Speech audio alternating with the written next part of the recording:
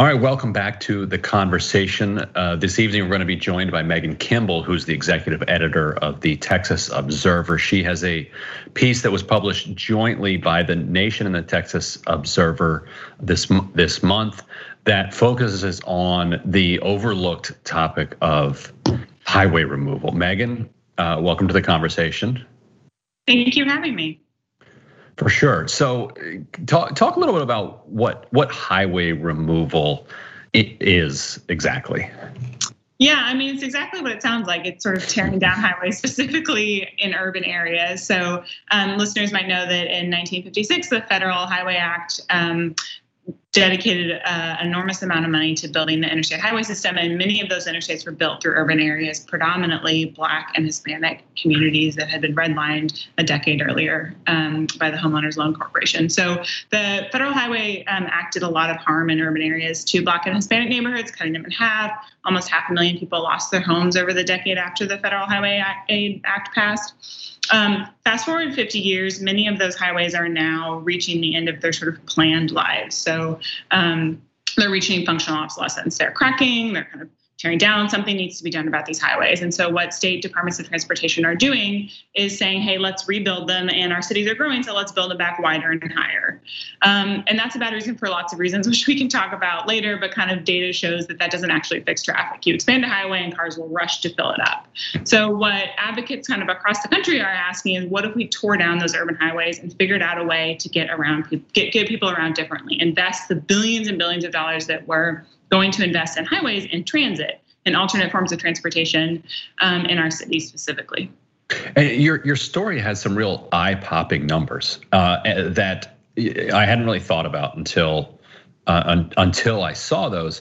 In other words, if these highways are running through major urban areas, which of course they are, and they're taking up this massive amount of cumulative space, that if you remove those and replace them with residential homes, with apartments, with retail, the kind of economic boom and the property tax boom to the cities was just extraordinary. So I think the first question, kind of like a normie would ask, would be like, okay, well then, how do we get home? Yeah, what happens to traffic? That's what everyone asks, right? And that's a really good question. And studies have shown that if the kind of thing that I was mentioning earlier, when you widen the highway, cars will come fill it up. Traffic engineers call that induced demand. You make it cheaper, easier to access, more people will use it. Well, the same can also be true. People have argued that if you make it harder for people to drive, fewer people will drive. They will change their behavior. They will get around differently. And so essentially, a lot of discretionary trips will disappear if you tear down a highway that a lot of people have been using. You can make it easier for people to get around by transit. So the sort of famous example is in 1989, the Loma Prieta earthquake destroyed the Embarcadero Freeway. And so for a while, for a few years, it was useless. It couldn't be used. And so city leaders were trying to figure out what to do with it. And there was this sort of predicted Carmageddon, and there were going to be these huge traffic jams in San Francisco. And they simply didn't materialize. People maneuvered around it. Bus ridership increased 15%. And people didn't take trips that maybe they didn't need to take. Didn't go to the store maybe twice a week, they went once a week. So a lot of traffic simply evaporates. Our surface grid of streets can absorb a lot more traffic than people think it can. And that's what's been sort of studied in Dallas more specifically. So traffic is definitely a big question, but I think that studies have shown that these sort of crazy traffic jams simply don't materialize. Where have they successfully done this, and what's been the result? Yeah, so most recently, Rochester tore down half of their inner loop in 2017, and the city is now considering tearing down the rest of it. And there, what they found is, the land that was liberated from this highway has created infill housing, affordable housing. So there's been a lot of community benefit created from this land. That's a highway that was not being used to full capacity, whereas some of the highways in Texas that I talk about in my story, are absolutely at capacity. The highway in Dallas that I mentioned, I-345. has been studied in terms of how much land that impacts. And it's in my story, I cite a study that someone there has done at 245 acres. And so that's an enormous amount of sort of development potential in the core of downtown Dallas, which is, the 9th most populous city in the country, that's sort of been subsumed by this highway that could potentially be turned over for property tax revenue.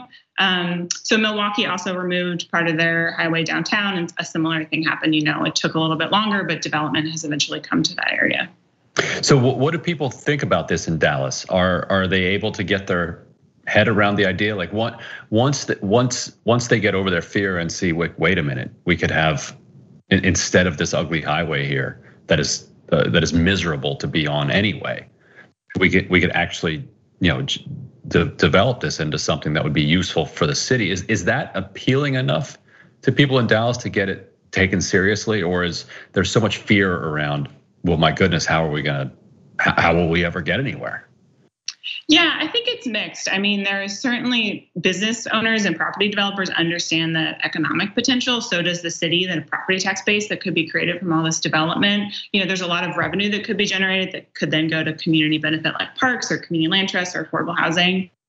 I think because Dallas is so much a city built around the car, a lot of people are hesitant. Hey, you're going to cut off this channel of access to my job. So in South Dallas is where many people, lower income people and people of color live. In North Dallas is where many of the jobs are. And so I was up there for a community meeting last month, and a lot of people said, hey, you're going to cut off my access to my job. Like, that's sort of an insult to me when you sort of redlined us to these neighborhoods half a century ago. Right. So what do you do about that? Because that's a real thing. Like we've pushed you out of the city. A lot of cities have this. They push everyone who makes a low wage far away from the city center, and then force them to come back into the city center to work those low wage jobs. So what was there anything satisfactory that could be said to those workers? Yeah, I mean, I think there are sort of two things. The first is the state of Texas is planning to spend $25 billion over the next few years expanding highways. Think of how much transit could be built with $25 billion. So that's a really great way to get people to work, which is actually a cheaper way to get to work. Owning a car is incredibly expensive. So that's sort of the kind of a short-term fix. A longer-term fix is thinking about how do we use and develop that land. So turning it over to a community land trust, which creates permanently affordable housing by separating the ownership of a structure from the land, putting that land in community control, managed by a nonprofit. And you could bring people back closer to the center of the city. Those who want to move, who want to be closer to the core of the city. You could give them that opportunity through community land trust or any kind of other community benefits agreement. And that's proposition. Why wouldn't the public transit take up as much space as the highway? Well, people take up fewer space than cars, right? So when you're in your car, you're taking up 8 square feet of space. When you're a person on a train, you take up far fewer space. So there's actually a really good graphic that kind of urbanists love to tweet about 50 people on a highway takes up a whole stretch of highway, and you can clump those people together, and it's just a really small area that you could fit in a bus. And so moving people by transit is just a much more efficient way to move people around, especially in crowded cities where space is at a premium. Right. What about Austin? What's being contemplated there? Right, so I-35 is our big interstate that goes through the middle of Austin. TxDOT, the Texas Department of Transportation, has released plans that show an expansion. It's currently a 12-lane highway. They want to make it 20 lanes, so an expansion of 8 lanes. Some of those would be tunneled and buried, so it wouldn't increase footprint. We don't know how much it's going to increase the footprint, actually. TxDOT's current proposal, there are community groups here who are advocating there are two sort of different visions. One's to tear out the highway completely and create a boulevard and route a lot of the interstate traffic to the eastern edge of the city. And then the other one is to sort of effectively tunnel the highway, creating a cap over most of central Austin and making a surface boulevard that people could bike on and walk across and have buses on. So those are the sort of two community proposals. The question is whether or not TxDOT is going to take them seriously. So you also write in your piece about how, starting from the premise that black and mostly black, but black and brown communities were devastated by highway construction throughout the 50s and 60s, and then you ask the question, well, how do we make sure that this is done in a way so that those communities are not left out? And so how consciously and how intentionally is this being taken? Is that where a lot of affordable housing proposals come from? I mean, what can be done? Because it does look like there's a risk that you could see this end up with sort of like a hipster playground, and we would say, well, that's nice, it's better than a highway, but man, it's kind of gross. Yeah, I mean, certainly there's a way that this just benefits money developer interests who are already in city cores. And so I think having that reparative justice, I mean, people are talking about turning land back over to the communities who were originally harmed as a form of reparation. So that word has come up in conversations with people who are considering highway removals. And that's where I think the ownership of that land and what happens to that land, the people who were originally displaced, who may live far away in the suburbs, but they need to be at the table and they need to have an ownership stake in what happens to that and actually benefit from its removal. Well, Megan Kimble, thank you so much for joining us on the conversation. Really, really interesting story, really interesting idea.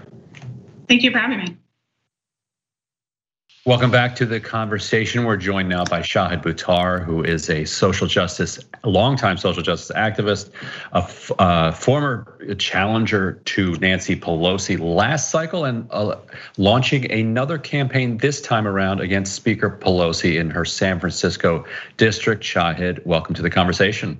Thanks for having me, Ryan. It's great to be with you.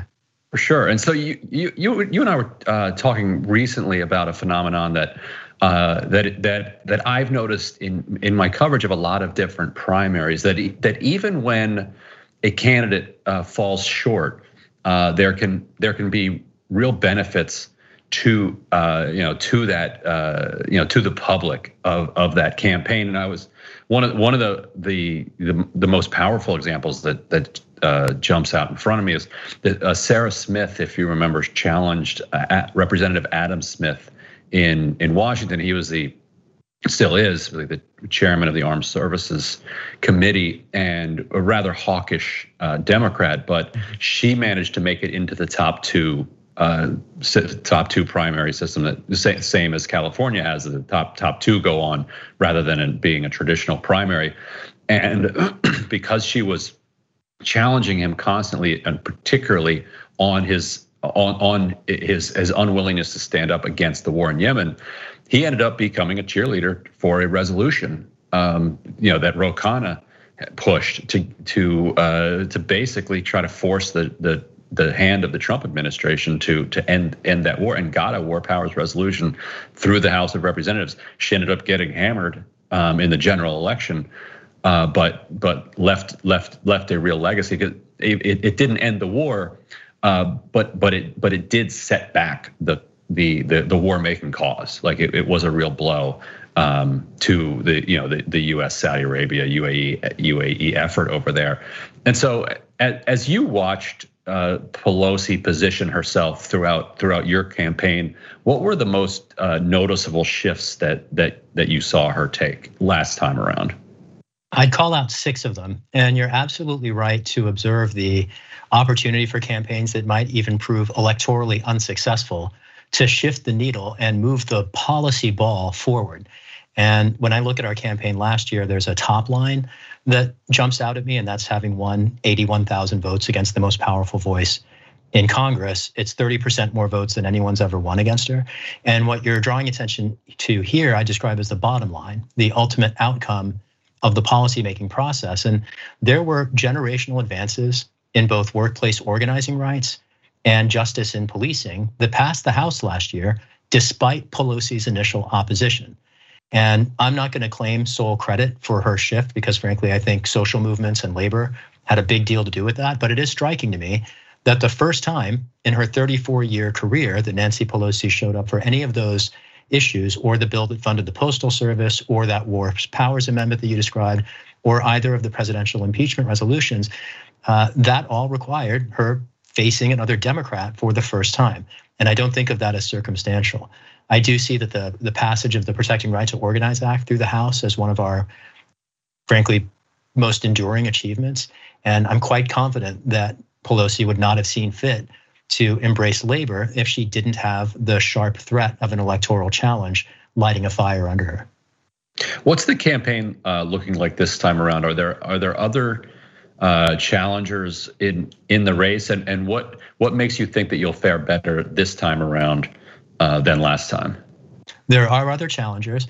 I think the real reason I'll fare better this time around is what political scientists describe as name recognition, the increasing awareness in the district of the alternative that we present. And I would say that relative to not just the other challengers in this race, but relative to, frankly, many members of Congress, I do have a fair depth of experience and expertise that I dare say will prove quite helpful, particularly in the context of challenging authoritarianism. I see a bipartisan threat to democracy in the United States, and it's presented on issues from mass surveillance to executive secrecy, our belligerent foreign policy, xenophobic immigration enforcement policies within the United States, predatory policing, mass incarceration. These are issues that all intersect. They're issues that go very much to the heart of the oath of office, the commitment to defend the Constitution against all enemies, not just foreign, but particularly the domestic ones too. And too many policymakers, frankly, don't even understand the Constitution enough in order to recognize when it's implicated, let alone take meaningful action to defend it. And that's all I've ever done. I've spent 20 years following those prongs of the oath of office without an office. And when I look at most people in politics, they do what is popular. And the reason I think I'll perform better than last year and the other people that I might face in this race is simply that I don't do what's popular. I've never done what's popular. When I was fighting to establish marriage equality for my LGBTQ neighbors, it wasn't popular. Nancy Pelosi did not support it. None of the Democrats did, with the exception of our current governor. When I was fighting police departments around the country to challenge racial profiling policies well before the Ferguson uprising, that on the ground where we were doing it was popular, but certainly among Democrats it was not. I've taken a lot of positions that have forced me to fight the Democratic establishment, and that willingness to do the hard, unpopular, necessary thing, I think is particularly why we're going to do well in this cycle. I also wanted to ask you about some news that you made today. Your defamation suit that you've launched against the San Francisco Chronicle. You've been, no secret, you've been publicly critical of the Intercept for some of its coverage of the race, but the criticism that you leveled at the Chronicle in this suit seemed leagues beyond it. Why? So why the Chronicle, and tell people what this suit is about, and have you gotten any response yet, either from the public or from the Chronicle? No response yet. We just filed in the last 24 hours. The suit ultimately aims to defend the democratic process and election integrity from the publication of racist election disinformation known to be false by the journalists who published it. And that's what happened at the Chronicle. It's one reason, frankly, I am grateful for your work as a journalist, because you were the journalist who ultimately debunked the accusations that the Chronicle printed uncritically twice, publishing incredibly defamatory, damaging allegations by a person with a long history of false, politically motivated accusation that was known to the Chronicle before they published. Now, when I look at, you asked about the Intercept too, and I would just note I super appreciate your coverage in the race. I have not been nearly as impressed by your colleagues. And you discovered, for instance, that one of the people who had falsely accused me of other things admitted to their false accusation, while your colleague continued to platform their voices as if they had any credibility. And to catch political operatives who you've noticed in your subsequent reporting are not reliable observers of campaigns. They're people with their own interests and careers at stake. And the conflicts of interest by the sources who Akela Lacey quoted were not disclosed. There was a critical whistleblower who she suppressed for an entire year, and the Chronicle as well, who just published her report last week. And as Gloria Berry, who's an elected official on the Democratic Party County Central Committee here, establishes, people I had hired and then replaced from the local Democratic Party establishment, they were responsible for all of these lies. They orchestrated the presentation in the press of information that they also knew to be false for political purposes. And you can't falsely accuse a man of color without implicating white supremacy. It's intrinsic in the accusation. And that's what the Chronicle promoted. And frankly, election integrity demands ethical journalism, and that's why we're filing this. Yeah, and separate from the specific issue of the Chronicle and that one particular non-credible person who made the allegation on Medium. One of the challenges that you faced, kind of from a PR perspective, was as you just said, that these were former staff. You know, if they were just activists in the city, or people who had known you, or anything other than, you know, former campaign staff, I think the media would have treated the situation differently. There's kind of a I don't know if deference is the word, but there is a credibility given to former staff who speak on the record. You know, that there's kind of a presumption that regardless, that those people are entitled, you know, to have a platform to air whatever grievance they have, because they previously were, you know, working for a particular candidate. Since then, we've seen, you know, a number of instances where campaign staff, either current or former, but sometimes even current, are publicly attacking their own candidates. Hassan Lecky running in a Boston congressional race. Then we saw Dianne Morales and running in New York City. So perhaps these incidents are becoming you know, more common. So I'm wondering, as you're running again, you know, how are you thinking about hiring and building a team, given the experience that you had last time around? Great question. Ultimately, one of the reasons I think former staff are given that credibility is they presented themselves as workers, when you and I both know that the workers on political campaigns are the volunteers. And it was my volunteers who my former staff were marginalizing. So I was defending workers against people who basically have the role of management consultants. That's what political campaign staff are. They're people who are paid to participate. They don't take on political risk. So they're the most privileged people in the process. So the idea that they're allowed any deference, to me, frankly, is farcical. I can't hire people from San Francisco's Democratic Party. That's the long and short of it. Right. So we'll have to leave it there for now, but we'd love to have you back on the conversation again soon. Best of luck in your campaign, Shahid. Thank you for joining us on the conversation. Thanks for having me, Ryan. It's great to be with you.